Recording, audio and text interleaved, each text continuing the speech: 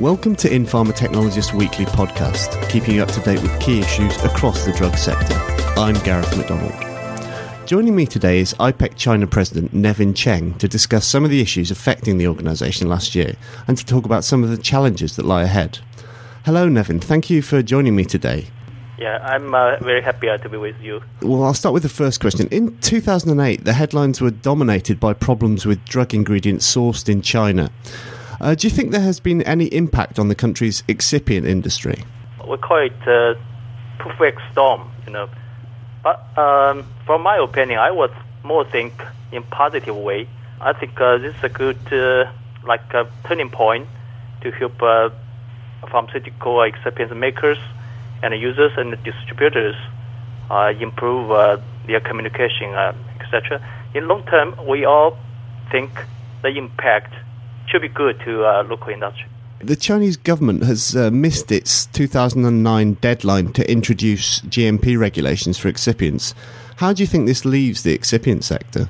I think one of the key impacts now is that we always are facing many requirements and practices are not harmonized, even at different levels of government administration bodies. So sometimes actually that would create some confusion and additional work and costs for the industry to follow. Okay, so what standards does IPEC China think that excipient makers should adopt? Yeah, and now we are promoting IPEC American guidelines, including GMP guidelines and excipients qualification guidelines, etc. And now we have translated these guidelines into local language and publish them into hard copies. I think now SFDA and local industries, they're very happy about that. Next, we are planning to organize some workshops or training courses to communicate and discuss with the local industry about what is a good practice in China and how to implement them.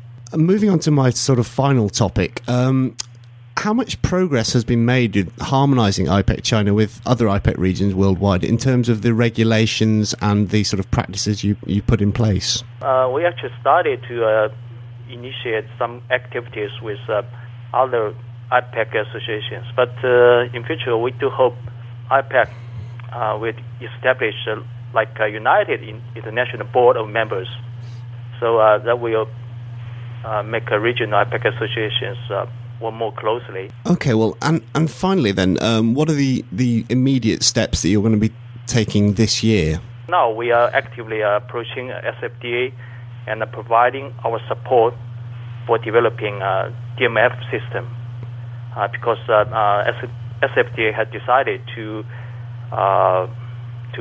establish a DMF system.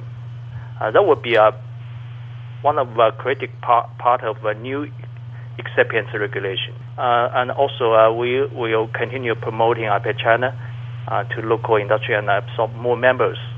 We need more members join us.